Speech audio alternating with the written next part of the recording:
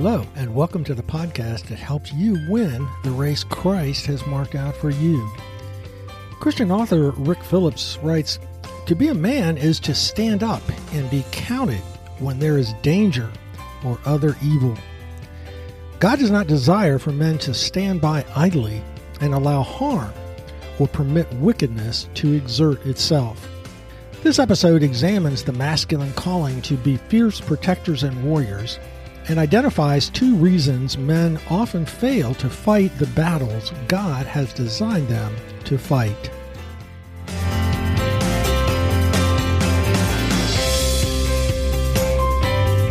Thanks for joining us today for season number 1, episode number 43 of Mission Focused Men. My name is Gary Yeagle. This is the third episode in our 6-part series that examines the hardwiring of the masculine heart. 2 weeks ago, we saw that God has designed into the masculine heart a longing for the same kind of fatherly approval that Jesus sought from his heavenly Father. Last week, we focused on the masculine drive to make an impact that matters.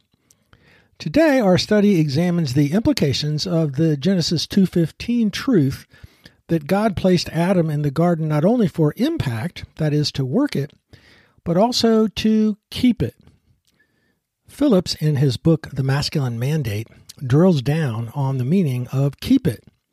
He says the basic meaning of keep is to guard or protect. The Hebrew word is shamar. It is translated watch, guard, protect, take under custody, or exercise care over. So this calling to keep rounds out the masculine mandate of the Bible. A man is not only to wield the plow, but also to bear the sword. Being God's deputy lord in the garden, Adam is to cultivate, build, and grow both things and people, but also to stand guard so that people and things are kept safe. God's design of males to be protective warriors is also found in general revelation, not just in the scriptures. John Eldredge has thought a lot about boys. He writes, "Capes and swords, camouflage, bandanas, and six-shooters. These are the uniforms of boyhood. Little boys yearn to know they're powerful. They are dangerous. They are someone to be reckoned with. How many parents have tried in vain to prevent little Timmy from playing with guns? Give it up. If you do not supply a boy with weapons, he will make them with whatever materials are at hand. My boys chew their graham crackers into the shape of handguns at the breakfast table. Every stick or fallen branch is a spear, or better yet, a bazooka. Despite what many modern educators would say, this is not a psychological disturbance brought on by violent television or chemical imbalance. Aggression is part of the masculine design. We are hardwired for it." Men are created to keep, that is, to protect others, in 3 ways. First, to protect others physically. Because of common grace, nearly all men would take a bullet for their wife and kids. When Nehemiah found out the surrounding peoples were plotting to attack the Jews rebuilding the wall around Jerusalem, he had them strap on their swords and then appealed to their desire to protect their families. He said, "Remember the Lord and fight for your brothers, your sons, your daughters, your wives, and your homes." Second, men are created to protect others emotionally. Our job as husbands and fathers, for example, is to protect our children and wives from destructive emotions that come into their hearts. This includes anxiety, loneliness, resentment, fear, depression, discouragement. Consider, for example, the fact that nearly every day doubts about your wife's self-worth, if you're married, attack the most tender, vulnerable part of your wife's soul, her image of herself. Many wives default to feeling inadequate, dwelling on their imperfections, doubting their worth, or feeling quietly depressed because of feelings of inferiority. These oppressive thoughts do great harm to her soul because she is designed to need to be cherished. When you see a woman who knows she is the delight of her husband, usually you see a woman who glows with feminine charm, beauty, grace, confidence, and love for others. You see a joyful woman who is flourishing in the use of her God-given feminine gifts. Would your wife say that you treasure her? Do you appreciate her unique gifts, value her opinion, delight in the beauty of her body and soul? Are you grateful for the way she loves and serves you? Do you see the hidden treasure that is her soul to be discovered and enjoyed day by day? If you need help treasuring her more, which I certainly do with my wife, you might take a few moments and think through what your life would be like if she were killed in a car accident this afternoon. How would your life change? What would you miss most about her? When you look into her perhaps aged face, remember that this is the creature who gave you her youthful beauty, along with the best years of her life. Called to be a suitable helper to you, her heart yearns to know that you think she is doing her job well. The third way men are created to keep, that is, to protect others, is to protect others spiritually. Most men would say that they would step in front of an oncoming car to protect their loved ones, and that they sometimes protect their wives and kids emotionally, but they don't even really understand spiritual warfare, much less have a plan to fight to protect their loved ones and their society from spiritual harm.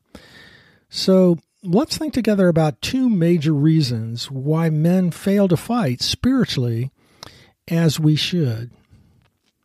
First, we don't properly understand what the gospel is. We correctly think the good news of the gospel is that by God's grace, we are saved through faith in Christ's atoning sacrifice, and that our names are written in the book of life.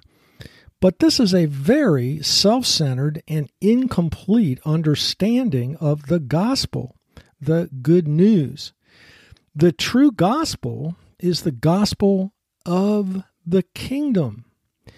It is the good news that although Earth's first king, Adam, rebelled against the high king, and by that treachery lost control of his kingdom to the tyrants, Satan, sin, and death, the second Adam has come to overthrow this kingdom of darkness and establish the kingdom of righteousness on planet Earth.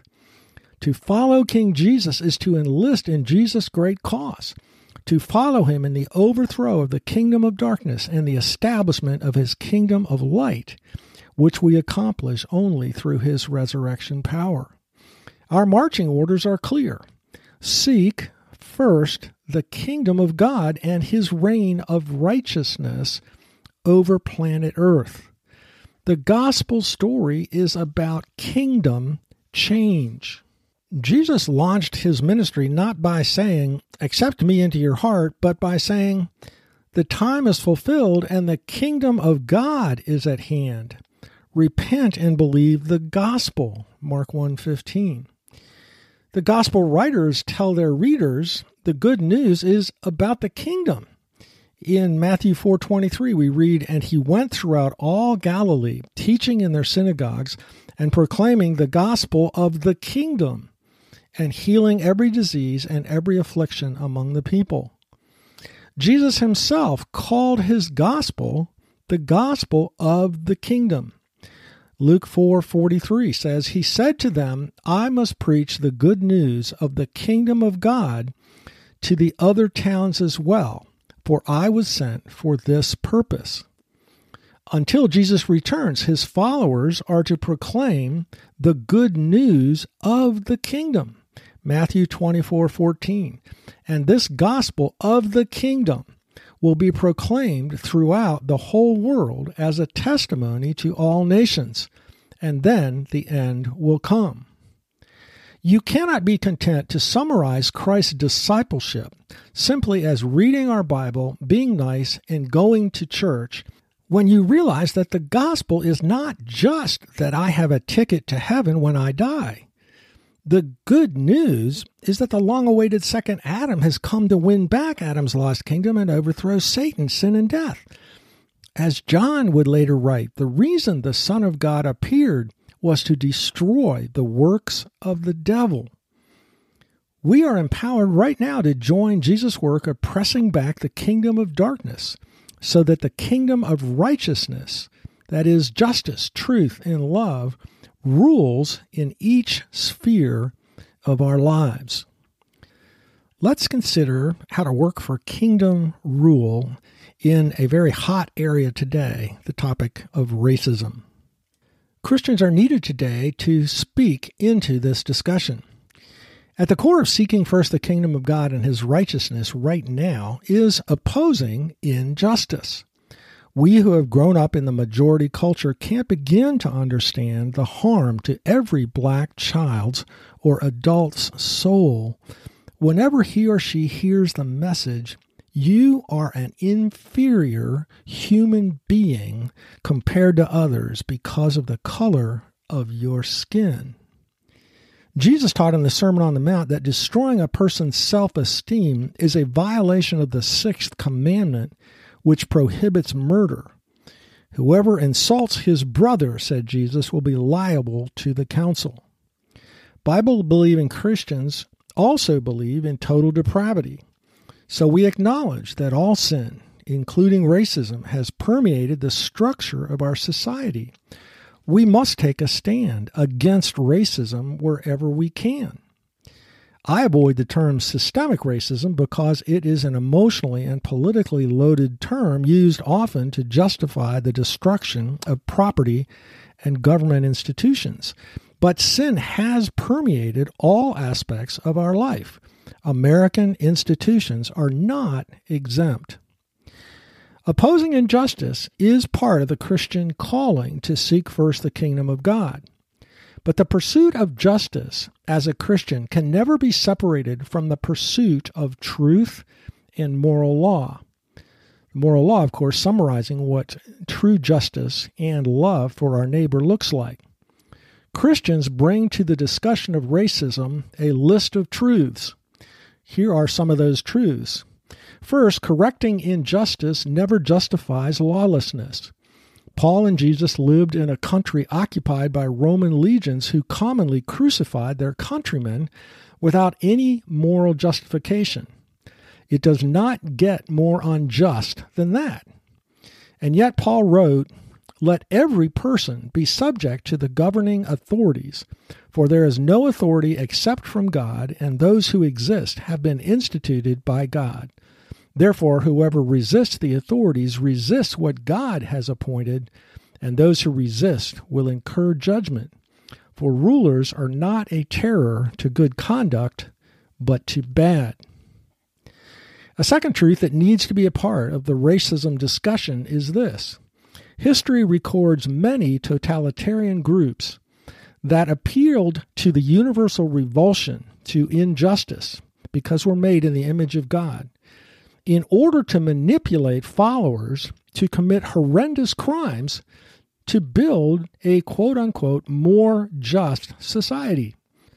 Mao Zedong lured masses into adopting the slogan, "From each according to his ability, to each according to his need," including his Red Guard of mostly teenagers who slaughtered millions of farmers to collectivize farming, leading millions more to starve to death. If you saw the 1985 film The Killing Fields, you know that after Pol Pot overthrew the Cambodian government to erase the inequalities of the previous order, he declared Year Zero and he abolished money.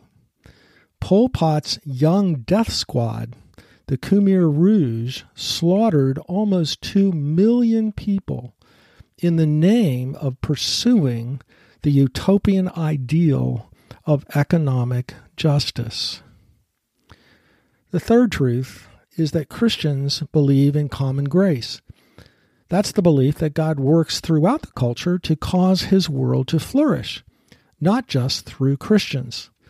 Therefore, we can often partner with non-Christians who pursue justice, mercy, feeding the poor, developing the potential of the earth, and standing for life. For example, there are many non-believers who are pro-life. Fair treatment of women is always a justice issue Christians should join. The next point, however, is that groups fighting injustice must be opposed when they advocate for sin. Women's rights groups that advocate for taking the life of a child, even up to the seconds right after its birth, are spreading evil. Similarly, although the slogan Black Lives Matter grabs our hearts because we want racism overcome, truth must reign.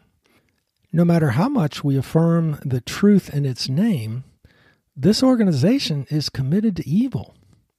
The way it incites and contributes to violence should be obvious to everyone, but let me cite just two commitments that are expressed on its website. From the What We Believe section, we disrupt the Western prescribed nuclear family structure. This is a direct assault on God's design of the covenant family. Also from the Black Lives Matter website, we foster a queer-affirming network. When we gather, we do so with the intention of freeing ourselves from the tight grip of heteronormative thinking. This destructive agenda is harming people in our culture. As warriors, we cannot allow this organization to increase its influence by saying nothing. But how do I avoid offending my black friends? Here's a thought when Black Lives Matter comes up saying, yeah, I really do believe Black Lives Matter, and I support ending racism, but I can't support this organization. I can't support their violence. And did you know that they say right on their website that their intention is to disrupt the family? I think what black kids and frankly white kids in the city need most is a dad. The second major reason that Christian men don't fight spiritually as we should is that we are blind to the spiritual battle. We don't understand how much Satan and the fallen angels are involved in our everyday lives. The Christian spiritual enemy is not in uniform, and he doesn't meet us on a visible, identifiable battlefield. His strategy is stealth. But the historic reality is that the Messiah has arrived and has launched his overthrow of the powers of darkness to redeem Adam's lost kingdom from its slavery to Satan, sin, and death. Here are just a few texts that describe this conflict. 1 Timothy 6:12, fight the good fight of faith. 2 Timothy 2:4, no soldier gets entangled in civilian pursuits, since his aim is to please the one who enlisted him. 2 Corinthians 10:4-5, the weapons of our warfare are not of the flesh, but have divine power to destroy strongholds. We destroy arguments and every lofty opinion raised against the knowledge of God, and take every thought captive to obey Christ. How can we do a better job of recognizing Satan's tactics? Here are a few suggestions. First, by remembering this truth as stated by David Jeremiah in his book, The Spiritual Answer Book. David writes, Satan's main goal is to destroy the faith of Christians by getting us to doubt God's goodness, love, forgiveness, protection, provision, and promises. When Satan choreographs difficult circumstances in our lives, it is not just to inflict pain. It is for the purpose of destroying our trust in God. Second, by noting these 5 activities of Satan and his team. They accuse us of sin even when it has been confessed and forgiven. They entice us by making sin seem attractive. They erect strongholds, that is, opinions in our minds that are completely false. They tempt us to sin through our exact weaknesses, and in the perfect timing of the temptation, they deny the severity of sin's cost. Satan said to Eve, "You will not surely die." The third description of Satan's tactics also comes from David Jeremiah, who writes, Satan is the great destroyer. He wants to destroy your life through adversity and blocking the work God wants to see manifested in your life. Satan does that by discouraging you, by dissipating your time and energy, and by making a frontal assault on your weak areas. Well, tragically, Satan is succeeding in his stealth strategy. Instead of being the warrior protectors that we were designed to be, many Christian men are blind, really, to the spiritual forces harming our families, our brothers and sisters in Christ, and nation.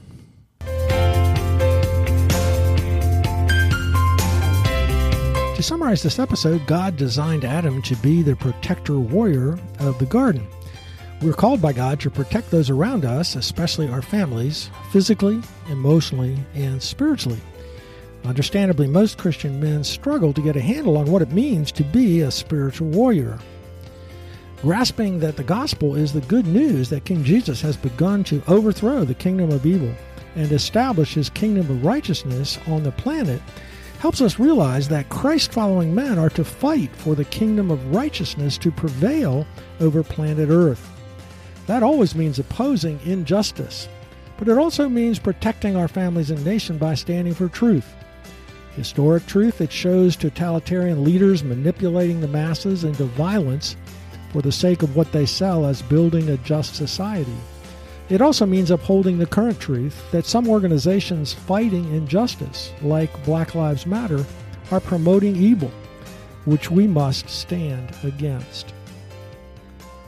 For further prayerful thought, number one, is there someone you need to do a better job of protecting from a harmful emotion? What will your strategy be?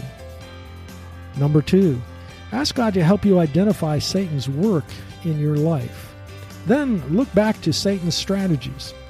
Which ones do you seem most vulnerable to? This week's past podcast highlight is a study of the first two pieces of spiritual armor from Ephesians 6. The first is episode number 24, April 18th, How to Fasten the Belt of Truth for Spiritual Battle. The second is episode number 25, April 25th, How the Breastplate of Righteousness Protects Us.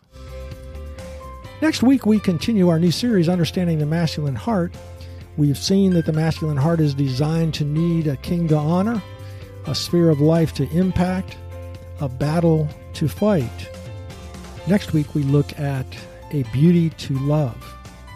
No married man or future married man wants to fail as a husband, so we will dig down for biblical insight about succeeding in this part of our mission. For further information about our ministry, go to forgingbonds.org. And if this podcast has been helpful to you, don't forget to tell other Christian men about a podcast that helps them stay focused on their mission from Christ by inspiring them each week while they commute or work out.